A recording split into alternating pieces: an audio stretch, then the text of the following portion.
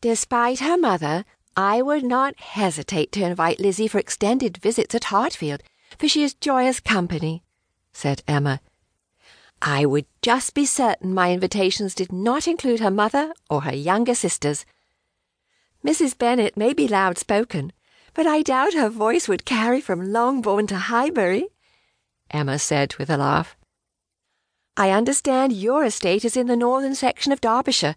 You would never hear Mrs. Bennet at that great distance." Emma had planted the seed, and with any luck she had removed Mrs. Bennet as a problem. She felt quite proud of herself. But now came the formidable part of matchmaking: love. How best to stimulate that elusive emotion than to use the take-away trick? "Do you not find Miss Elizabeth to be most amusing?" Emma studied Darcy's dark eyes, searching for a reaction. "There is something about the lady, a certain feistiness that I do find intriguing," Darcy admitted. Miss Woodhouse was easy to confide in.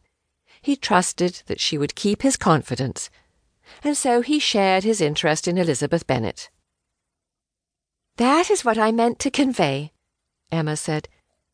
"Lizzy possesses a fun-loving spirit that is both feisty and teasing. Oh, I am glad you understand my meaning. Not everyone can see both the outer and inner beauty hidden behind such a mischievous nature. I am so happy she is my friend, for ladies like Lizzy are hard to find." Darcy considered her words and felt a sudden urge to pay an unexpected call at Longbourn. "Perhaps I was misinformed regarding the trapped buck. Let us return to the house, for the sky darkens." He helped Emma step carefully around a rabbit hole as they began their return walk. "The Bennets are hosting an unexpected guest," Emma said, making her words sound a bit like a warning.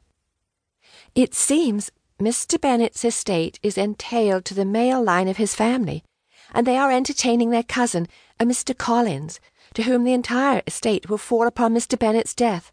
I cannot imagine a more horrendous fate than losing my home," she said. Darcy seemed to consider her words with great care. "I would fight to the death before I would give up my beloved Pemberley.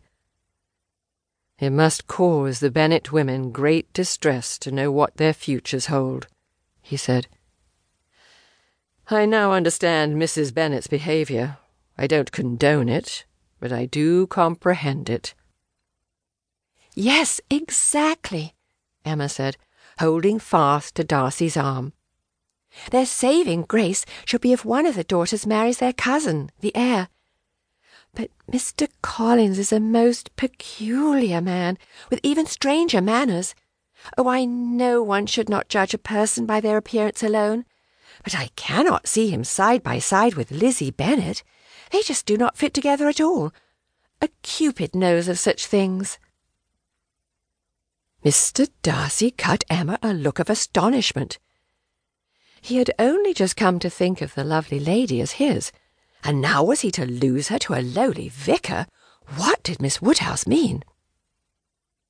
"Mr. Collins serves as the clergyman to a grand lady, which is all the silly man could speak of last night," Emma said.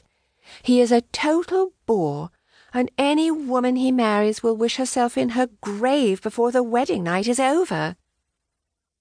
Darcy chuckled nervously. "You have an outrageous way with words, Miss Woodhouse."